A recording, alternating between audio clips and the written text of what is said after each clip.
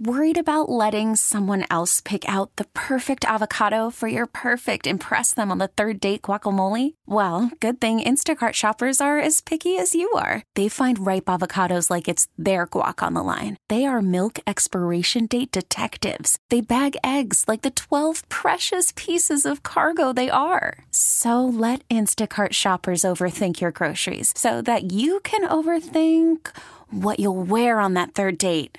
Download the Instacart app to get free delivery on your first 3 orders while supplies last. Minimum $10 per order. Additional terms apply. It's time for our daily tech and business report. We are joined by Bloomberg reporter Matt Day. Amazon says for the first time its carbon footprint has shrunk.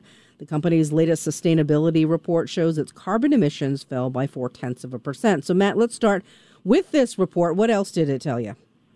So it told us, gave us kind of a new set of benchmarks on where Amazon stands. You know, they've got something like 9,000 electric vehicles on the road. They're about 90% powered by renewables when it comes to the electricity they use to power their buildings. So just another set of where they are, kind of a yardstick on their goal to get to net zero carbon by 2040. Put this in perspective. I mean, how had they been doing previously, and how many times had they been doing this sustainability report? So they've been releasing their own figures on their carbon emissions since 2019, and since then their emissions are up about 40%.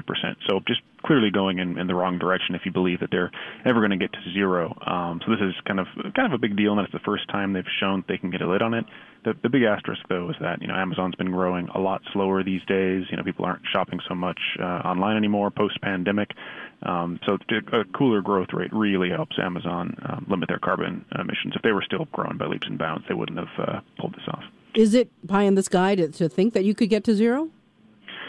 On the technology that's out there today, it is.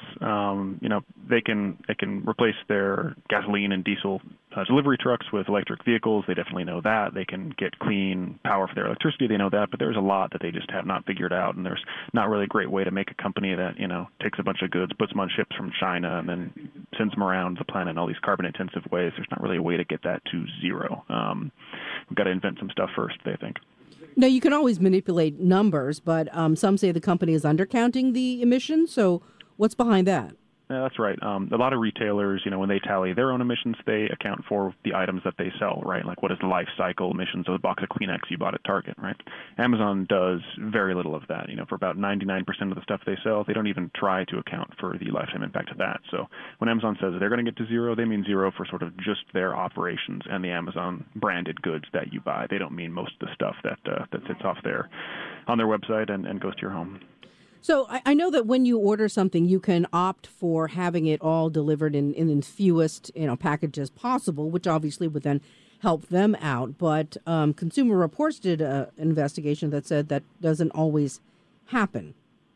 Yeah, that's right. A lot of what determines, how many boxes show up at your door, when they show up, how good Amazon is at putting that all in the same package. A lot of that just depends on where the inventory is sitting, in which warehouse. And Amazon's trying their best to try to put the stuff in the same box. But, as that Consumer Reports story had it, they definitely aren't there yet, and they leave kind of a lot of room to grow on the environmental side for sure.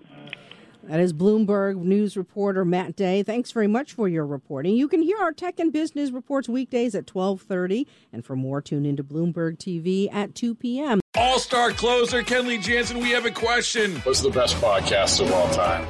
Baseball isn't boring, baby. I'm Rob Bradford, and every single day I'm sitting down with the biggest names to show you this great game is the greatest game. It's my podcast. It's my passion. It's a cause I started more than 2 years ago and is now the most prolific national daily baseball pod there is. Another fact. So jump aboard the BIB Express. Follow and listen to Baseball Isn't Boring, presented by Wasabi Hot Cloud Storage on the free Odyssey app or wherever you get your podcasts.